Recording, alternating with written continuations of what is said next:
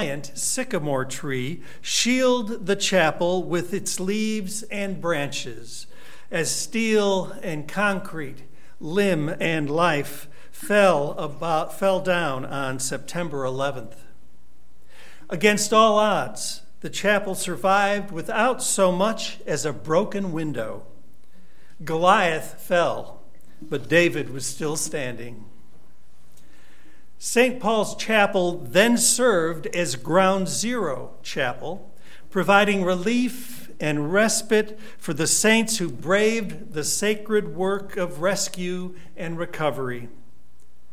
But it wasn't supposed to be like this.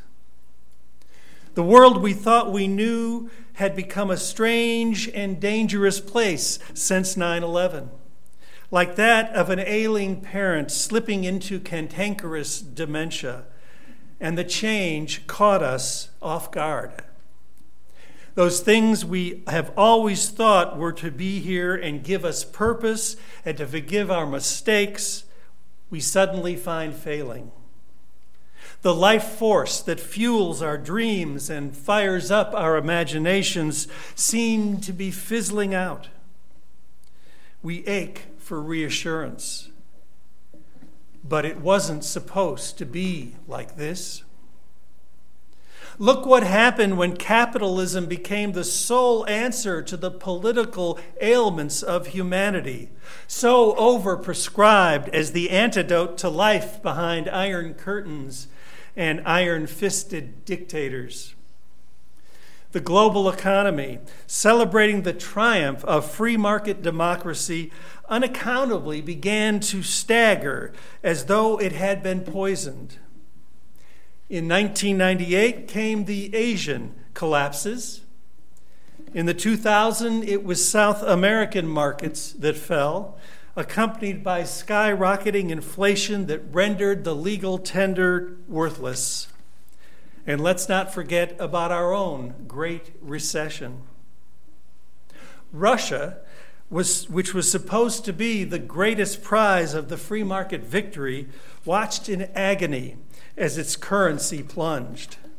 Its grain production fell to less than half of what it had been just 8 years ago.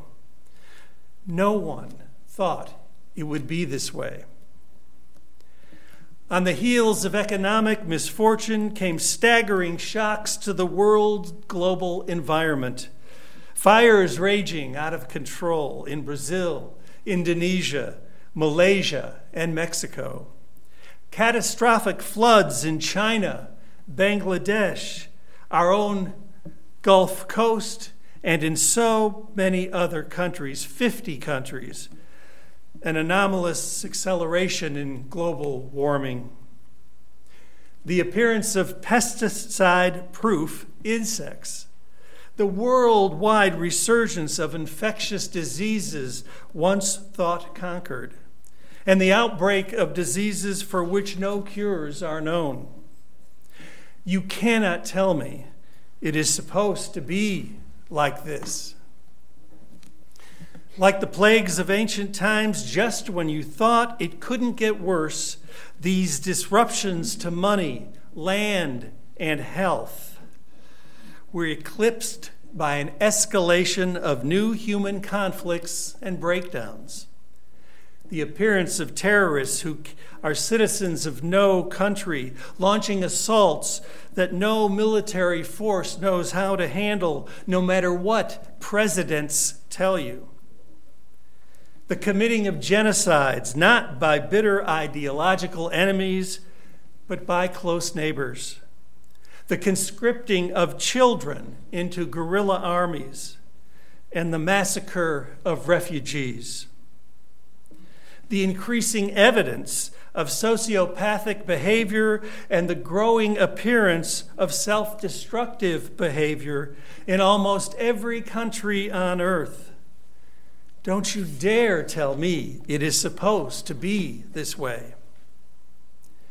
Liberal theologian Walter Wink, certainly no alarmist, uses the word apocalyptic to describe our current condition. He admonishes To properly fear the apocalyptic dangers facing us may be the only way to overcome them. But wait a minute, Walter. Apocalyptic? Isn't that a bit dramatic? It is not a word that should be tossed around like some overblown beach ball. Do you mean to tell me, Walter, that say every time you kiss your wife goodbye in the morning, you wonder if will be the last time you see her alive? That's apocalypse. Come to think of it, I sometimes feel that way. That's apocalypse now. The confluence of current cataclysmic events in economic, environmental, and political spheres is calling to action not only those fringe elements of society, but also some of our most respected movers and shakers, thinkers and theologians. And while they cannot agree on what to do to meet the challenges of the day, of this very day, they all agree on one thing. What it means to be human must change now, or humanity will pay the ultimate price. Extinction is forever. Let's take a look at this word being bandied about, a word that indicts humanity as conspirators in its own demise. Months ago, atomic scientists at my alma mater, the University of Chicago, set the so-called doomsday clock ahead 2 minutes. This is because they added climate change to its usual list of warmongering suspects. Has an apocalypse descended on our land, on our world? In some ways, yes. There seem to be apocalyptic zombies around every corner. Now, the word apocalypse means unveiling, specifically the unveiling of things to come. In my view, what has been unveiled for us is the prospect of endless acts of war perpetuated by invisible enemies against mostly innocent civilians and the environments that support life. A true apocalypse cannot be averted. In an apocalyptic moment, the future seems closed, inevitable, and inescapable. Apocalypse is consumed with the actual end of the planet Earth as it is presently constituted. Apocalypse abandons hope and looks for miraculous intervention. Just ask anyone who insisted we must stay the course in Iraq, for example. Americans had no choice but to bomb babies and maim mothers explicitly in the name of encouraging democracy. This cannot be averted. Then we must reconstitute the Afghani, Iranian, and North Korean governments in our own image, implicitly in the name of colonialism. This is inescapable. The inevitable refugee camps swell with humans on the brink of death, and we see our glimpse of our own future at the southern border. The apocalyptic has a foreshortened sense of time. It anticipates a final war between good and evil, a notion that permeates current foreign policy. By appealing to these absolutes, the power elite in America has attempted to endow its causes with a kind of ultimacy that points to apocalypse now. Those who are not for us are against us. There is no time left. Every person, every nation must choose sides. Democracy is confused with duality.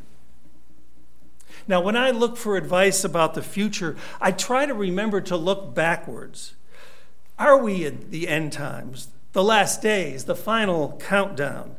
the world war not only to end all wars, but to end all existence. Are the zombies winning? I turned to the writings of a former professor of mine, Martin Marty, undoubtedly the preeminent American religious historian of our day. In a recent essay called Seismic Changes, he makes it plain. He says, "Let me stress that when asked about the future, all honest historians have to say, 'I don't know.' But the past does offer some landmarks, significant signposts that Marty divides into two categories, glacial and seismic. And as their name implies, timing is everything." Now, glacial change, he says, is change over the long haul, but not always perceptible in the short run. Such changes represent an approved social contract. We make decisions in view of a slowly altering landscape. Seismic change, like the 2016 election and the recent rise of white nationalism, forces a change so immediate and drastic that we do not yet have the words for it, or the imagination to foresee the directions it will take us. Like the apocalypse, disaster seems closed, inevitable, and inescapable. Historians like Marty strive to keep in mind the bigger historical picture. And, as he says, they are trained to roll with the punches of history and schooled not to confuse each rattle of the teacups with true earthquakes. He says we are cautious and reserved to foresee aftermaths. The record of the human race, he says, reveals that people and their roles can roll with the hard punches and pick up the pieces of their shattered lives. So we try to avoid hyperbole. Yet the current crises, these latest ventures into apocalyptic territory, even has an historian as cautious as Marty, a bit spooked.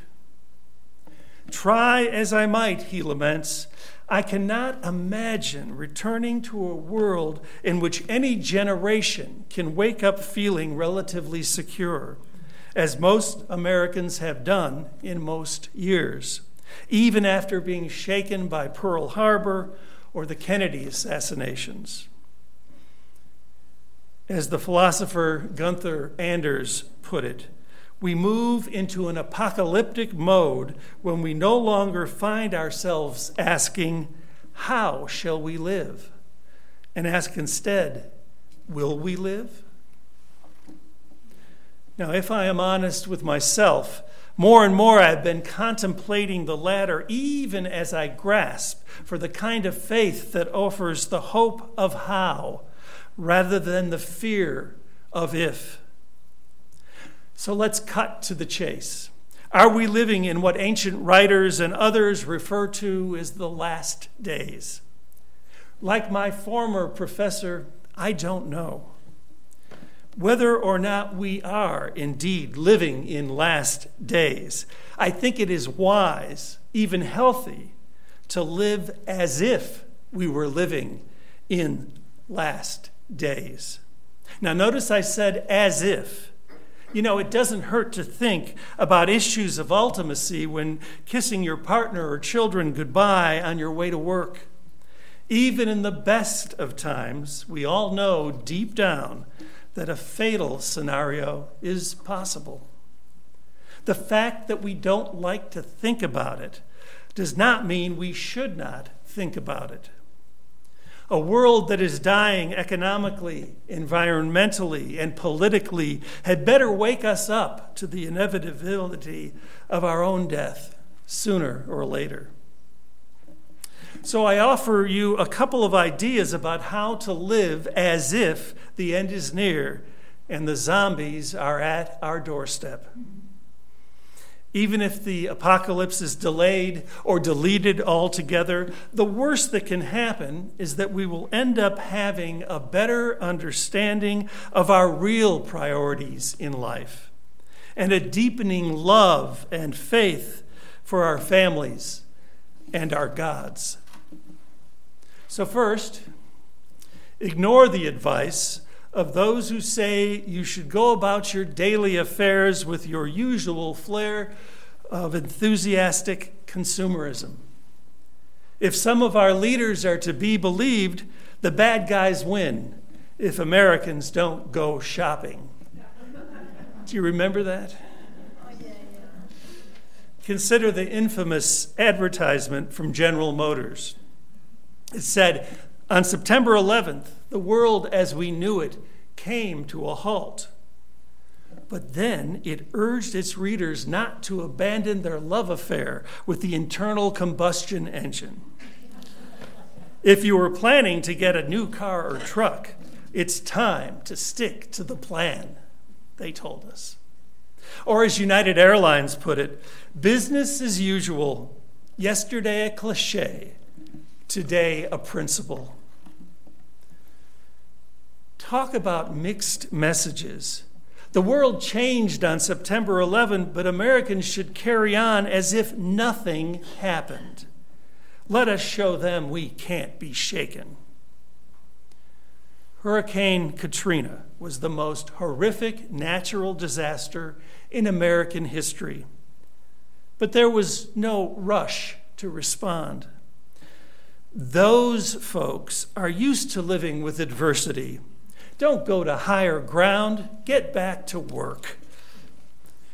Wrong. Absolutely wrong. Crises are moments that demand reflection, reevaluation, decision, and concrete change. A return to normal is not the order of the day. Instead of a trip to the mall, I think we ought to reconsider our personal lives. Suddenly, the trivia of popular culture and the single-minded accumulation of toys have lost their appeal for me. Instead, friends, family, and doing something meaningful with my life have risen in value. Second, what about our collective behavior and priorities? A crisis demands that we ask not only, what does this mean for me, but also, what does this mean for us? It's worth thinking about our collective patterns of consumption and their effects on our brothers and sisters around the world. It is appropriate to wonder why the United States' best friends, let alone its worst enemies, are disturbed when we play policeman to the world and build alliances only when a military action is looming. You know, nobody really likes a bully, even when the bully is on their side. Bullies cannot be trusted. So even our allies are now becoming our enemies. Like many of you, I go back and forth about how I feel about the state of our world. But I believe the contradictory feelings and ideas that I am experiencing are manifestations of deeper contradictions within our society and ourselves, contradictions between privilege and oppression, between aspirations and reality. You may say along with me, I feel powerless. To be empowered, we need to gain the liberating strength to shape our own lives. Power to destroy or dominate others is no substitute. Third, to live as if the end is near. We need a revival of faith in the sacred, or if you prefer, the good, or humanity, or whatever it is that gives you life. Please don't get hung up on the object of faith when faith itself is the key to survival. If our faith is authentic, then it takes on even greater meaning during times of crisis. Like Marty's understanding of history, authentic faith also answers our most perplexing spiritual questions with the answer, I don't know. But past faith experiences offer some landmarks, some sense of what the future might be. What kind of faith am I talking about? Let's revisit the little chapel that could. As the dust began to settle in the days following the attack on the World Trade Center, the rector of the chapel asked an engineer if they could ring the bells of St. Paul's at noon on September 14th, designated a national day of prayer. The answer was no. It was simply too dangerous. About an hour later, the engineer called the rector and said, guess what? We got into the church.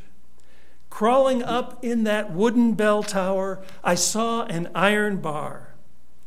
I picked it up and crawled up into that bell and beat the heck out of it 12 times while Jim held the flashlight so I could see.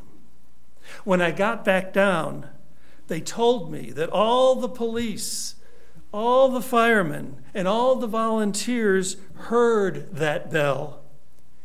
And when they did, they took their hats off. And the zombies were dispersed, at least for the time being. During a Sunday service, the chapel rector wondered out loud how many people even knew there was a bell in that tower. Now, he continued, we hope to ring it at 12 noon every day, as long as we exist, remembering to announce to the world, God cares.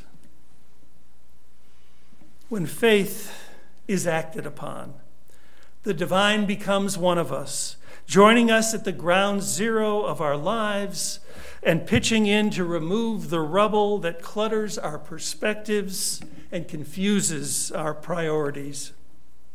When we become the hands and feet of faith, when we draw a line in the sand with our foot and place a finger in the barrel of a loaded gun, we become love incarnate.